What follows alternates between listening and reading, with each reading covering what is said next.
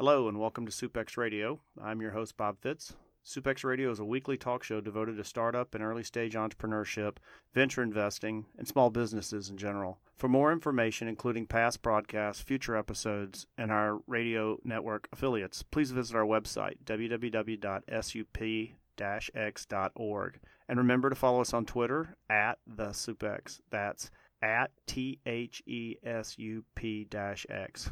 Today's episode is sponsored by Silverstream Consulting, a full-service marketing and PR consultancy specializing in guiding startups and professional service firms to marketing success through innovative and strategic approaches to branding, positioning, PR, and more. With more than 15 years' experience and a roster of stellar clients, Silverstream Consulting delivers business-focused results at a fraction of the investment of a full-time executive hire. Please visit www.silverstreamconsulting.net to learn more. Today, our guest is Chike Ukegbu, founder of Startup 52, New York City's first diversity-focused tech accelerator. Chike, thanks so much for being with us today. Thank you so much for having me, Bob. It's so exciting to be here today. Well, we're delighted you could have you. We had a great time having you down here in South Florida for SoupX and got great feedback about your participation and appreciate you carving out some time on recording days or Sundays for the audience to know, and you cutting out a little time of your weekend to help us. So, Chike, so your build is New York's first diversity-focused accelerator. Expand on that. What is Startup 52 exactly? What's its mission? That kind of stuff. I'm sure the audience would love to learn more. Awesome. So Startup 52 is a tech accelerator in New York City that I launched in 2015 as the first diversity-focused tech accelerator. And our goal is to facilitate or create better access to resources and capital for founders from what we call untapped communities, women, people of color, immigrants, LGBTQ, veterans, seniors, disabled entrepreneurs, and so on and so forth. In fact, our tagline is, if you feel like you don't belong, you actually belong with us. That's that in a nutshell. So you've been around since 2015. Out of curiosity, as a former resident of the city, where in New York City are y'all? Based in Harlem. So our office is actually based out of WeWork Harlem on 126th. But the programs actually run at LIU downtown Brooklyn. Oh, okay. The programs, yeah. So you have two facilities? Well, no. So technically, office space at WeWork is just an office space. We can run the acceleration program there. So we partnered with LIU downtown Brooklyn, the Center of Entrepreneurship, which is where we run our acceleration program. It's a three-month long program. That's probably a great transition. Why, out of curiosity, can you describe how your program actually works? What goes on in that 3 months? Sure. So, of course, we have the application process, which, in fact, we're currently going through now. Tomorrow should be the deadline for the 2017 cohort. So people apply, and we sort of look through applications, pick out the more exciting ones, interview them, and at the end of the day, come up with 20 that will make up the cohort class. And then from there, first day, we have a kickoff event where we sort of welcome everyone. It's like a party, have a good time. Have a speed dating event where the teams get to meet mentors and advisors and sort of figure out what mentors are right for them, niche-wise, expertise-wise, and of course, personality-wise. And you sort of work with that person through the program. Now, the way it's designed, we have 2 days that are focused on intensive educational, stuff, right? So the legal, the HR, customer acquisition, growth hacking, product development, all of that. So we have sessions on those. We bring in experts who teach different concepts on how to build your product. On the other 2 days, we focus on, giving you access to investors. So we have investor sessions. Sometimes they're group sessions, others are one-on-one sessions. Some investors are usually sometimes focused on, the startups that are in their space and decide to do one-on-ones with them. Others decide to do group sessions. And then Friday is what we call our family day. That's the day we all come together, we eat pizza, we drink beer, And people pitch and get feedback from the entire community. So other startups, mentors, advisors, or, whoever's around. So that's the structure in a nutshell. Each startup gets interns, high school, college, and sometimes graduate students, and they all have different functions. So the high school students for last year, we're not sure exactly how they work this year, but last year, what we did was for those who had apps and needed, feedback or had target markets that were focused on teenagers and millennials and all of that. We had the high school students test out their products and, give them feedback on what they liked, what they did not like, and all that stuff. The college students were more focused on helping you grow your presence, your online presence, social media, all of that, marketing, etc. And then the grad students were more technical. So they did the market research, the analysis, and data analysis, and all of that. So everyone sort of had a role to play, helping the startups succeed pretty much, while also exposing them, especially the high school students, exposing them to entrepreneurship and, founders who were working on exciting stuff. So in fact, the first year we had a group of high school students who ended up launching their own startup, and we did let them pitch during demo day. So it was exciting. So the weekly structure, it sounds like, is the same week to week. Is it safe to say that it's just increasingly deeper dives into the same subjects week to week? It's like you're working your way through a class over the course of a semester. Yeah, so it's not pretty much the same week to week. What we try to do is make sure that you also have time to focus on building your product. Mm-hmm. So for instance, let's say legal, we have just 2 or 3 legal sessions. And then if you need more help, you can consult with the mentors who are, legal experts on what help you need, right? So some of the sessions are either one-off sessions or 2 or 3. Some of them are longer. I think marketing is about 6 weeks or so, 6 or 8 weeks, something like that. So some of the things we feel is supposed to help you grow more rapidly, like growth hacking and all that, we do allocate more time. But those 2 days, we try not to go over 2 sessions a day. That way, you have the rest of the day to work on what you need to work on. So it's deeper, of course, as we move on. So the intensity of classes in week 1 through 3 is not as intense as week 3 to or week 4 to say week 8 or so. And then the last 2 weeks, we focus a little bit more on, your pitch and presentation and making sure that your message is on point and effective. Yeah. And is that effectively what graduation is? It's you have a pitch event with investors there, and they may or may not invest in some of these companies, but that's kind of the capstone. Yes. So we have a demo day that sort of, concludes everything. And the goal is to have as many investors in the room as possible. But that may change a little bit as we move on, just because we realize, 2 things. For the last 2 classes, we've had more people at the concept stage. So by demo day, many of them are still not ready for VCs. So the goal now is to put more people in front of potential clients. We did have several curated events. That was the one part I didn't talk about. We usually have events during, the 3-month program as well that are focused on putting you in front of potential clients, your target market. So last year we had about 5 or 6 that were sort of EdTech related.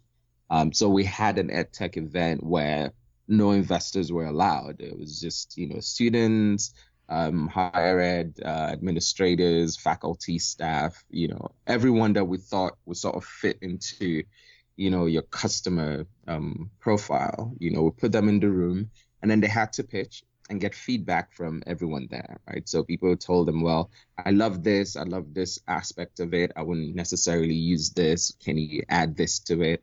To sort of help them, iterate and build stronger products. So we tend to do that a lot. And we've been thinking that maybe what our demo day would really be, would be a demo day, right? So put you in front of potential customers, preferably paying customers, so that as you grow that portfolio of customers, it becomes a little easier to attract more investors. Since a few things we're talking through right now, yeah. And how many cohorts have you had thus far, Chike? Two. We had one in 2015, yeah, which was more of a proof of concept. There were just 4. And in 2016, we had the second cohort, which was there were 18 of them. But moving forward, do a class size of 20. And you'll do one a year or more? More. So we're looking at 2 a year in New York. And then as we start to scale into other cities, then, we add on those as well. But yeah, New York would be ideally, preferably 2. So why did it come about, Chike? What was the motivation to do a diversity-focused accelerator? I mean, there's tons of accelerators around. That's the billion-dollar question. Well, it's actually prior to Startup 52, I'd co-founded a nonprofit called ReLife, and our mission was to empower at-risk and disconnected youth through education, entrepreneurship, and tech. Right, so we considered those populations in invisible communities, formerly incarcerated, homeless, foster care, domestic violence, the demographic that we don't really talk about, even though they're able-bodied and, have a hunger and a passion. This is from 2009 to 2014. And one of the biggest lessons we learned was that not only were these young people highly intelligent and hungry for knowledge, they were coming up with viable ideas, like viable ventures. Because part of the requirement was they had to launch something by the end of the program. So it was an entire semester. The first half was focused on small business entrepreneurship. And then by week 8, the question now is, how do you apply tech to your small business idea to turn it into a startup idea? And then we went through like a pre-acceleration program. We brought in investors, they had mentors, all of that. And these are people who, some of them didn't even know what the word entrepreneurship meant when they got into the program. So at the end of 2014, the question for us was, how do we ensure that these ideas, these viable ideas, were sustainable beyond our program? We didn't have any money for them. In fact, we didn't even consider, giving them the right resources to further what they were doing. So that became the challenge for us. And after thinking about what to do, we decided, well, if we launch an accelerator focused on this demographic, that may be the right thing to do. Just grant them better access to resources and hopefully capital to help them build out these ventures. But during the process of that research, we began to learn that there was a lot more that was actually needed, right? So there were several highly educated people of color, women, all of the communities that we consider as untapped now, that had very brilliant ideas, but lacked that access, right? If you look at the numbers, it says only 1% of venture capital actually is allocated or is awarded to Black founders. For Black women, it was even worse. It was 0.2%. Even though statistics-wise, Black women are the most educated subgroup in the United States today. So we started to ask questions. So it definitely was not because these people were not brilliant enough. It was just what everyone called unconscious bias. And then we started looking at accelerators and realized that they were just not diverse, period. For those who try to tackle it, they siloed their solutions, right? So if their class size was 15, they allocate, say, 3 spots for minority-led startups, and we didn't think that was viable enough. That was not the right solution, in my opinion. So when we started to research diversity, we realized, wait, this is actually very profitable, right? There were several studies out there from McKinsey, from Harvard Business School, Intel. There's so much studies and research done, the benefits of diversity, right? It's profitable, it drives innovation, this is my own conclusion. It sensitizes us, right? So when you work with someone that you don't know or had negative stereotypes about, and they're able to counter all of that, all of a sudden it starts to humanize you a little bit more towards people who are different from you are. So it didn't make any sense that no one was really focused on diversity. One, as an investment strategy. Two, as a way to increase, untapped populations in tech in venture capital. So while it was sad that wasn't happening, it presented an opportunity that we grabbed by the bullhorns. And, as they say, the rest is history.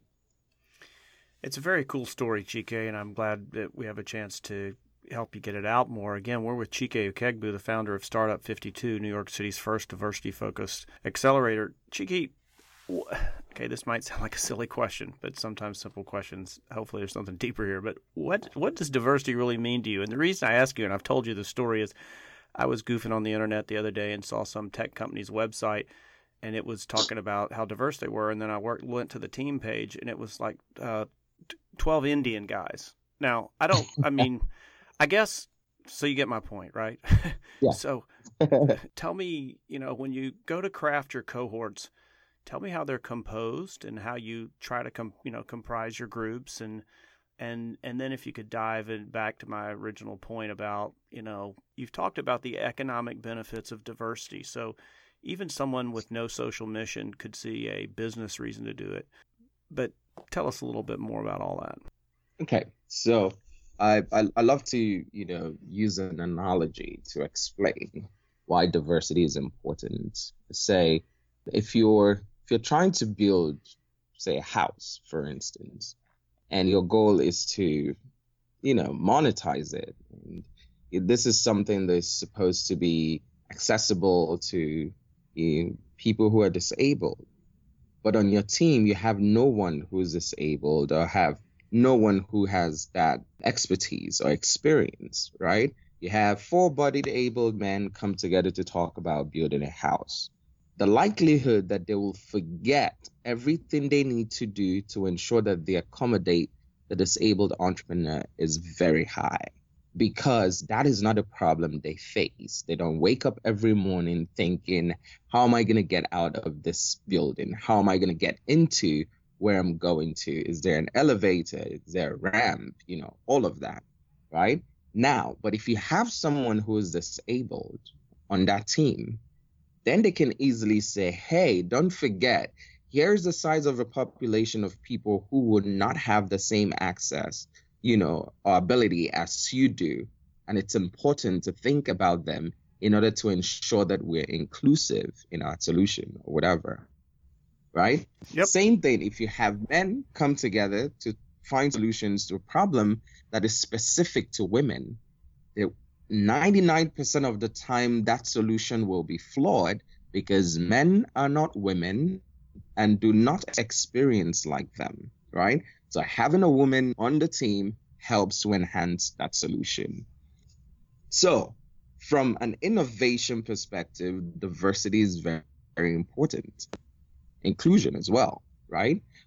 Now, hold on, stop. I'm sorry, Chike. This is actually one of my questions. So quickly, explain the difference between diversity and inclusion.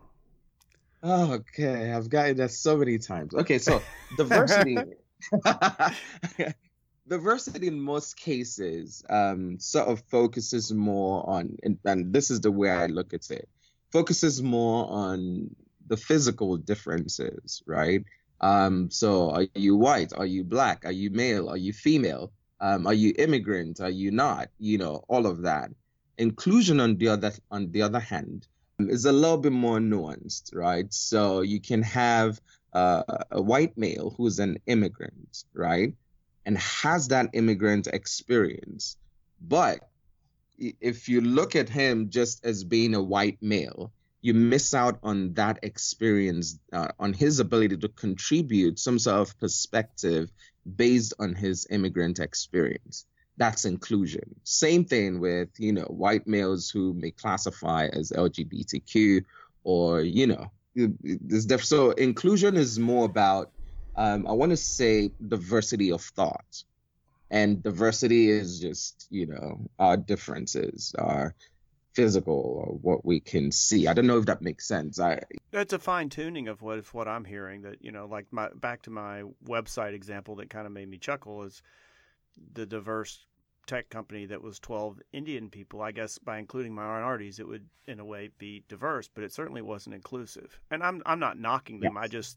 They were kind of crowing about how diverse they were, but it didn't seem terribly inclusive. And there wasn't a woman on the staff of any ethnicity. So.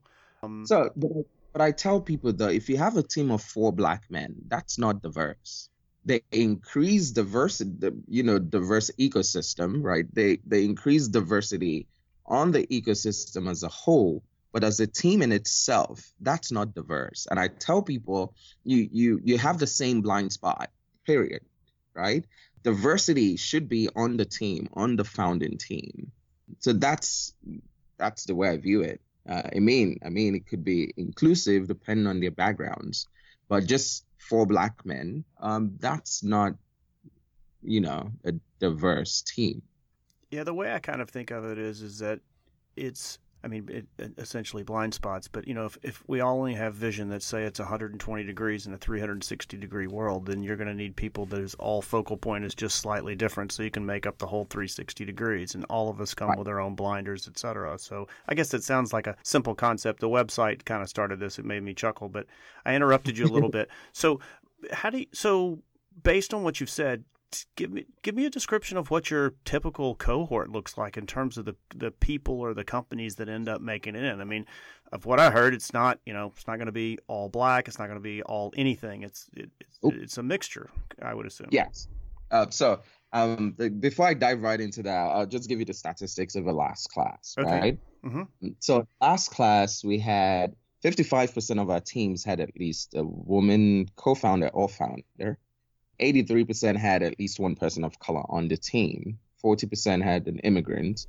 I think 17% had an LGBTQ person on there. 33% had a Caucasian male. And I think 6% or so had someone who classifies as being disabled. Now, the reason why I use that is when we measure diversity, right?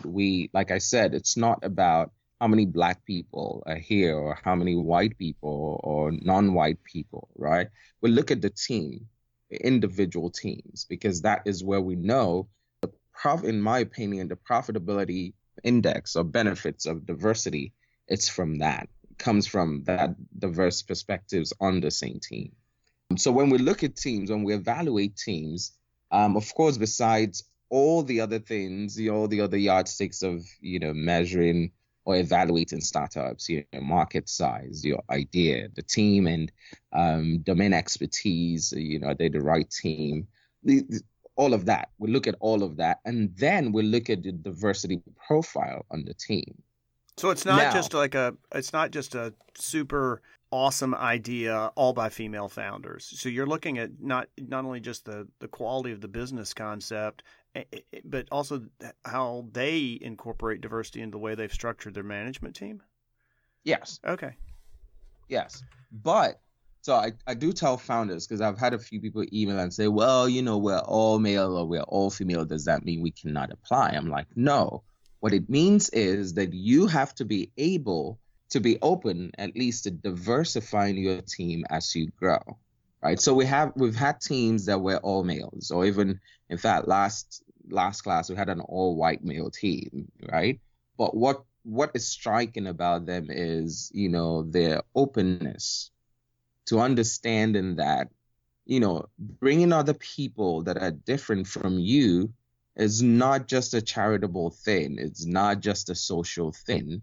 It's for the innovation on your team. It's for profitability on your team, because what many founders don't or fail to understand is the more diverse your team is as well, the more it opens you up to other funding channels. There are several women-led, VC or angel groups that are looking for teams that just have women on them. There are several that are looking for teams that have a person of color in them, right? So the more you diversify your team, the more you're able to go after these other funding sources or channels that may not have been open to you if you were not if you didn't have a diverse team. So, Chike, we've only got about 30 seconds left. Unfortunately, this is such a fascinating subject, and you're always fun to talk to. So, quickly, how do people find you? Oh, awesome. Chike Okegbu, first and last name on Twitter. Same on LinkedIn. And that's spelled Chike. Ukaeegbu. Okay. Email address is first name Chike at startup52.com. I'm on Facebook, facebook.com/live with Chike. Connect with me. I'm very vocal on Facebook. I'm active on Twitter and LinkedIn as well.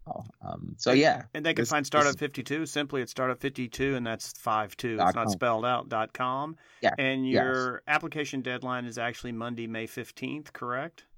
Actually, tomorrow, May 8th. Okay, tomorrow, May 8th. The show will air on May 10th, so that will have passed. Yeah. Chike, it's always a pleasure to talk to you and have you. I wish you the most success, and we'll have to get you back and go into the second half of the conversation where we can dive deeper. Thanks so much for being with us.